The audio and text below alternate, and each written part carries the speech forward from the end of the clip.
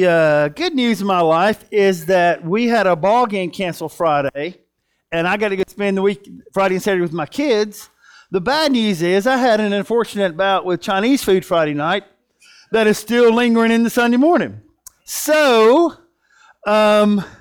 if you look up the end of service and I've disappeared, I'll be back sooner or later. Stuff just happens sometimes, doesn't it? This is the last week of this series we've been in on Life on Mission, and a life on mission is like living life with purpose and on purpose. It's understanding that you've been created for a greater purpose than just to show up and do stuff. Just to show up at work, just to show up at church, just to show up at we've been created for a greater purpose, and embracing that greater purpose is what we've been talking about. You know, it's Mark Twain who said the two most important days of your life, the day you're born and the day you find out why. This series is about finding out why you were born and what it is that God has called you to do. And here's the thing, the why we were born is the same for everybody. We were called to glorify God with our lives. The what you were born to do is different for everybody. While God calls us all to the same purpose, He doesn't call us to fulfill the same purpose in the same way. And so understanding that kind of helps us move forward. And so what I want to do today is kind of give you a recap of where we've been before we kind of move on to where we were going. So for the first few weeks of this series, we talked about this idea that living a life on mission means we have to go out from where we are, right? So we have to get up and go and be somewhere, right? Connecting with people wherever they are, serving people, sharing what God is doing in your life with whomever God places in your path. And the truth is, if you're a Christian, God's doing some great things in your life. Whether you recognize them or not, it's a whole different conversation. But man, God does great stuff in our lives every single day. And sometimes it's big and obvious. And sometimes it's not. Just because it's not doesn't mean God's not doing something amazing in your life. And so we've got this idea of getting up and going out, connecting, serving, sharing is about going out from where we are. But then last week, if you were here, we talked about living a life on mission means to strive to become more like Christ, which means we are to grow, mature in Him. So we've been called to go, and we were called to grow. And we looked at the Great Commission, where we understand that we've been called to make disciples. In order to make a disciple, you have to be a disciple. And a disciple is simply someone who's trying to become more like Jesus. That's what a disciple is. You don't become a disciple by showing up for stuff. Now, showing up for stuff is great and good and okay. There's nothing wrong with that. In fact, it can help you to become more like Christ. But the truth is, living a life on mission, growing in Christ, is about every day becoming more like Jesus.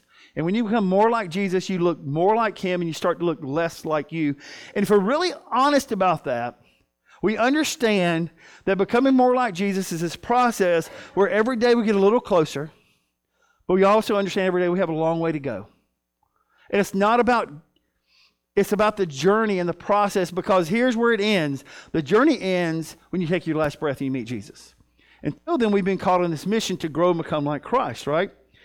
And so today we're going to close this series with actually the thing that kind of ties this one in a knot and leads us into what we're going to start talking about next week, all right? And that is that living a life on mission is about embracing a life of prayer. Embracing a life of prayer. Now, we talk about prayer a lot around here all the time. And we're going to talk about prayer a lot today, but we're going to look at prayer kind of in a different way through a different lens today. Tim Harlow, in his book, Life on Mission, talks about the urgency of prayer, and he says this: the most basic human need is God. And that's the truth. It doesn't matter who you are, doesn't matter what you think, doesn't matter how you feel about God. The most basic human need is God. People may resist Him, which they do. People may be in denial about Him, which they are. But it doesn't change the fact that all people need God. And if you really want to know what's wrong with our world, that's what's wrong with our world. We're looking for answers in all these people and places and things and circumstances. The truth is, the answer to every problem is God. And so when you understand that every problem is a spiritual problem, when you kind of embrace that idea, you understand if every problem is a spiritual problem, then what I need most of all in my life is God. However that looks like and whatever happens along the way. So we're going to look at this idea of prayer and this need of connecting with God, but we're going to look at it through the lens of living a life on mission, living a life with purpose and on purpose. So the question is, how do I live a life on mission and embrace a life of prayer? How do those two roads meet together? You know, where does that happen? What does that look like? And so I want to kind of tell you something you can do that can change your life, and something that you can do that can maybe change someone else's life. And it all starts with a question. So let me remind you of something we talked about a few weeks back. So a few weeks back, we talked about this guy named Philip who met this eunuch on the road on the Gaza road, and God sent him there through an angel, right? Didn't tell him what he was going to do. And Philip introduces a guy to Jesus that's going to take the mission of Jesus and the gospel of Jesus back to the continent of Africa. But Philip didn't know that. That eunuch didn't know that, but God knew that from 30,000 feet, right? God knew what was at stake. But all that happened because Philip just asked a simple question. I'm telling you, there is a question you can ask that can change how you see life and can change someone else's life. So I want you to consider this. Maybe the next time you're at a restaurant and your server comes up. Maybe you're at work and you're talking to a coworker. Maybe you're just talking with a friend you're catching up with for a while. Whatever the case may be, you can ask this question anywhere and to anybody. And it's really simple. Is there anything you would like for me to pray about for you? Simple question. That simple question can change your life. It can change your prayer life. That simple question has the potential to change the course of someone else's life. Now, maybe you're thinking, well, not all people are Christians, but people are spiritual. We talked about that a lot today in our world, that we live in a culture that's very spiritually centered. But if someone tried to explain to you what spiritual means, they can't tell you because it's really vague. But I can explain to you what being a Christian means, right? I mean, I can lay out a picture for this is what a Christian means. This is why I'm a Christian. Why are you spiritual? I'm just searching for something. Well, Christianity is not about searching for something. It's about finding someone, and it's different. This question can open all sorts of doors, and this is why you should ask this question. Because Jesus said, you would be my witnesses telling people about me everywhere. Everywhere. Restaurant, vacation, work, store, ball field. Wherever you go, you have a chance to make a difference in someone's life. And that's what this series is all about. That's what this whole year is all about. Making a difference in someone's life. And one of the ways you can make a difference is ask the question, is there anything going on in your life I can pray for you about? Now, it's a really harmless question. And let me kind of walk you through this. The first time you ask the question, which is kind of, you may go, man, this is kind of weird, but now let me go back. If you go to a restaurant and your waitress or waiter comes, this should not be the first question you ask. All right, this should not be the first question in your life, which means you got to have a conversation with them when they come up and you kind of just, get them talking about their life. And so, but imagine asking that question, hey, you know what, I appreciate everything you're doing. Is there something going on in your life I can pray for you about? Here's what I know. That question doesn't threaten anybody, right? I mean, it doesn't threaten anybody. It's pretty harmless because if the person says, no, thank you, you go, okay, and you're done. But what if they say yes? What if they say, I got a test coming up? Or my marriage is in trouble? Or my kids are out of control? Or I'm facing a really big decision whether I should stay here or go somewhere else? What if they need you to pray for them? What if they don't know they need someone to pray for them? That question can change the course of someone's life. It's an open invitation. And if they say no, you just go, okay. But I want you to understand what it is this question communicates, okay? And then we're going to kind of shift gears in just a second. So I want you to understand when you ask this question, here's what you're communicating to someone, the person at the restaurant, the person you work with, person in your neighborhood, the person at the ball field, whoever the case may be, wherever they are, here's what you communicate. 3 truths. It shows that you care about that person, because why would you pray for someone you don't care about, right? It demonstrates that you believe in a God that cares about them, and that's really important. But it also tells them that they're not alone, that they are in this with somebody. And that's the great thing about, when we come to church on Sundays or on Wednesdays, we look around and we realize we're not doing this by ourselves. We are with somebody's. There's some people going through life and maybe going through some of the stuff we are, maybe going through something we have been through before. That simple question says, I care about you, God cares about you, and you are not in this alone. It's why every single week, the end of our service on Sunday, we have people who right through these doors who will wait for you. And if you've got something going on in your life that you need prayer for, they're there for you. Because we want you to know we care about you. We want you to know we serve a God who cares about you. And we want you to know that whatever you're going through, you are not alone. That's why we offer a chance for you to pray with people. That's why you should pray with people. Think about this. Think about the people in your life you ask to pray about stuff. Think about that for a second. The people in your life you ask to pray about stuff. Who are they? They're people that you know care about you, that believe in the God you care about, and people who are going to walk through life with you. Those are the people that you ask to pray about stuff. I mean, just think about that. It makes perfect sense. And so, that's the easy part. This is the easy part. Now we're going to talk about the hard part of prayer. The easiest thing you can do is ask somebody, hey, can I pray? Is there something going on in your life that I can pray for you about? Anybody. Easiest thing you'll ever do. Easiest question you'll ever ask anybody. Here's the hard part. So imagine you go to a restaurant and you ask your server and hey, can I pray for you about something? And they say, hey, yeah, would you pray about this? Yeah, I'd be happy to do that. Okay, I'm going to do that. And so imagine you go back in a month. You have the same server. And they come to your table and they start talking. They said, hey, did you pray about that? Well, yeah, I sure did. Well, nothing's different. Nothing's better. In fact, things are kind of worse than they were. What do you say? And what do you do? We serve a God who can do anything. And we'll talk about that in just a moment. But we serve a God who doesn't do everything we ask all the time. We serve a God who says yes. We serve a God who says no. We serve a God who says wait. And sometimes you have to wait for yes, and sometimes you have to wait for no.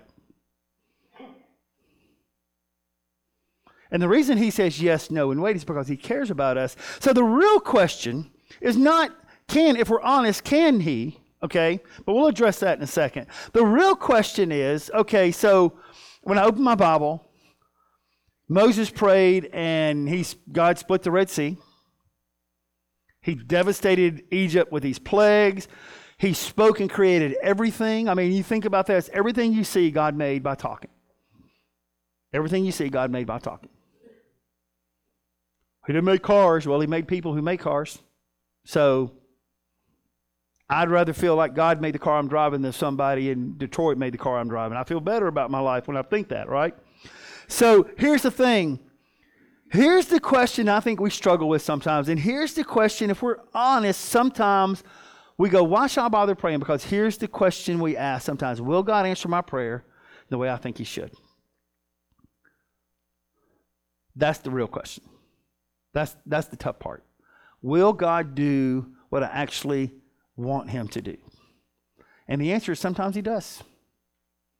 And the answer is sometimes he doesn't. So when you find yourself in a position where someone says to you, hey, look, I know you've been praying for me, but nothing's better. No, nothing's better. So can you explain that? The simple answer is, I really can't.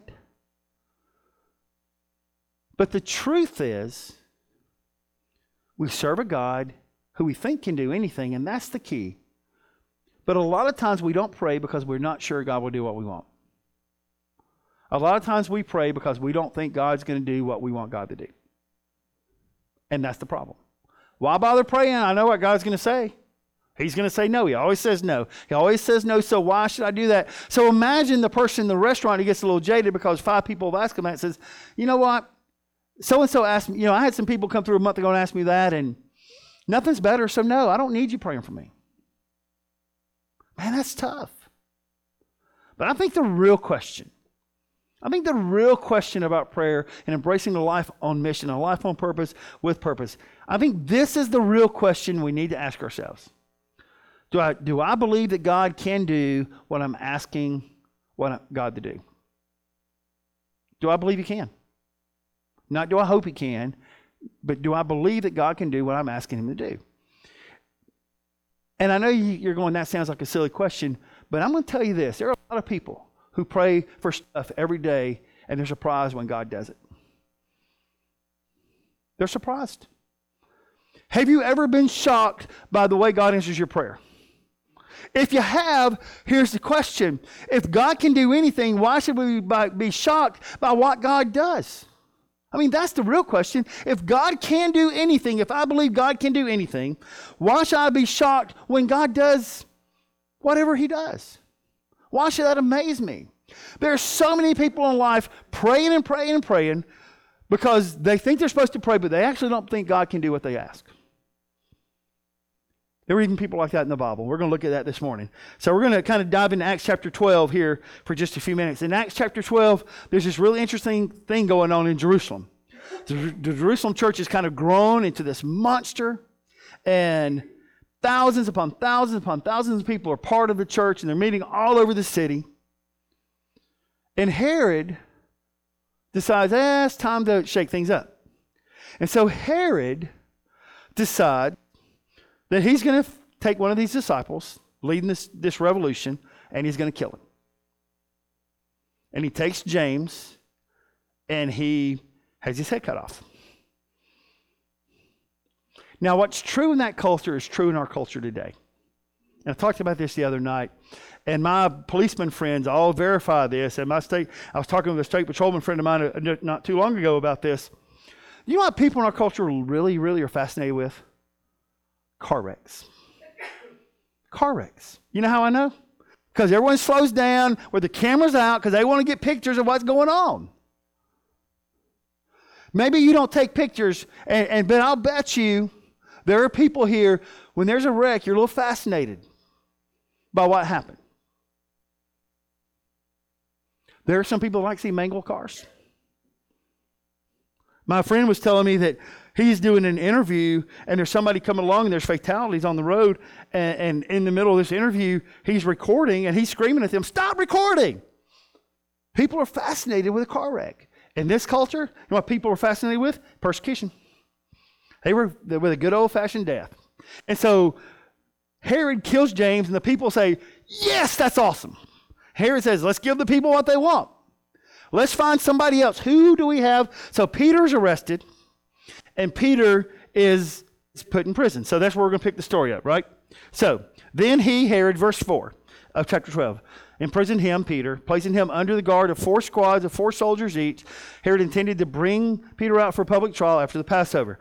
So let me explain that last part of that really quick. Peter was going to have a trial where his guilt had already been determined, and then they're going to cut his head off. That's the plan. Because that's what the people want. Give the people what they want, right? And so Peter is chained between 2 soldiers, being guarded by a rotating force, center of the prison. Oh yeah, they took all his clothes off. So he's absolutely naked. Between 2 big dudes, gonna die the next day. Now, verse 6, which we're not going to read, is really interesting because verse 6 tells us that Peter, knowing he's going to die, knowing he's chained between these guys with no clothes on, is sleeping like a baby with not a care in the world. I mean, just imagine that for a second. This dude is sleeping without a care in the world, knowing that when he wakes up in the morning, they plan to cut his head off. But Peter knew that people were praying for him. The church is praying for him, right? And they're praying for Peter's release from prison, and they're praying for the church. They're praying for God to do something great. They're praying for God to do something amazing. And here's the cool thing God does. God does something amazing. So an angel comes into the prison and wakes Peter up, right? And goes, all right, hey, and the chains fall off. Let's go. Peter gets up to walk out, and the angel says, "Oh, dude, put some clothes on. Can't go out naked." So he puts his clothes on, he walks out, and they walk out through all these guards. They walk out through the iron gates of the prison. They get to the middle of the street. Peter thinks he's having the greatest dream ever until he's not. Until all of a sudden he realizes he's in the middle of the street, the angel's gone, and he's been rescued. People prayed, God did. So you would think that when this happened, the church would go, we knew God could do this. I mean, that's what we're supposed to do, right? When we pray about something and God does it, we shouldn't go, wow. We should know. Well, I knew he would do that. But that's not what they did in Acts 12. And it's not what we do a lot. So, verse 13. So he goes to the church, the local house church. He knocked at the door and at the gate. A servant girl named Rhoda came to open it. When she recognized Peter's voice, she was so overjoyed that instead of opening the door, she ran back inside and told everyone Peter's standing at the door. So, dude just busted out of prison, fugitive from Rome. Hey, it's me, let me in. And instead of letting the fugitive in, she runs back and tells everyone that Peter's alive. Right? Meanwhile, Peter's going, hey, y'all gonna let me in? So, what should happen when she says, Peter's outside, I heard his voice, they should say, praise God, look what God did. We prayed about it and God did it. But that's not what they did. This is what they did. Verse 15. You're out of your mind. You're crazy. Peter's in prison. Peter's going to die. Now, we're praying for Peter in here, and we want God to do something big, but Peter's in prison. He's in prison. He can't be at the gate. When she insisted they said, well, it must be an angel. Meanwhile, hello, Peter's knocking the door. Fugitive from Rome. You let me in? If you don't let me in, they might get me. If they get me, they're probably going to kill me tonight. Let me in. When they finally opened the door and saw him, these three words are tragic to me. They were amazed. And here's my question. Why were they amazed? Why were they amazed? They were amazed that Peter was at the door. They were amazed that God did something big. They were amazed. They prayed and prayed and prayed for God to save Peter. God saved Peter, and they're amazed that he did it. How often have we prayed about something and prayed about something and prayed about something, and when God does it, we're shocked that he did it? Instead of just going, man, it's a pretty big God I serve. I've been talking to my kids a lot this week, and the thing I've been saying to them over and over again is, don't waste a prayer. If you pray it, you better believe God will do it. And if you don't, you're wasting words. You better believe God can, if he chooses to. So 2 weeks ago, Wednesday, this is kind of, some of you know this story, this is kind of how our life shaped. I'm in my office, I'm getting ready for Wednesday, and I get a call from Crystal, who got a call from Haley, our daughter-in-law, who got a message saying that they were going to have to leave their house. They'd only been there for about 2 months because the owner decided to sell the house, which in the state of Georgia, as long as you give 60 days notice, is absolutely legal. So they're in a panic. Now, I got to be honest with you. I'm not going to say I was panicked, but you know, you mess with my kids, that's one thing. You mess with that little girl, that gets my dander up a little bit, right? And so Alec calls that afternoon, he's way home from work, and he's stressed out. And I'm like, you can't fix this today. You just need to stop and pray. You stop and pray. I need to fix this. No, you let God fix this. You need to stop and pray. And finally I said, do you believe God can do anything? I do. I said, then pray like you believe it. And don't waste your prayer.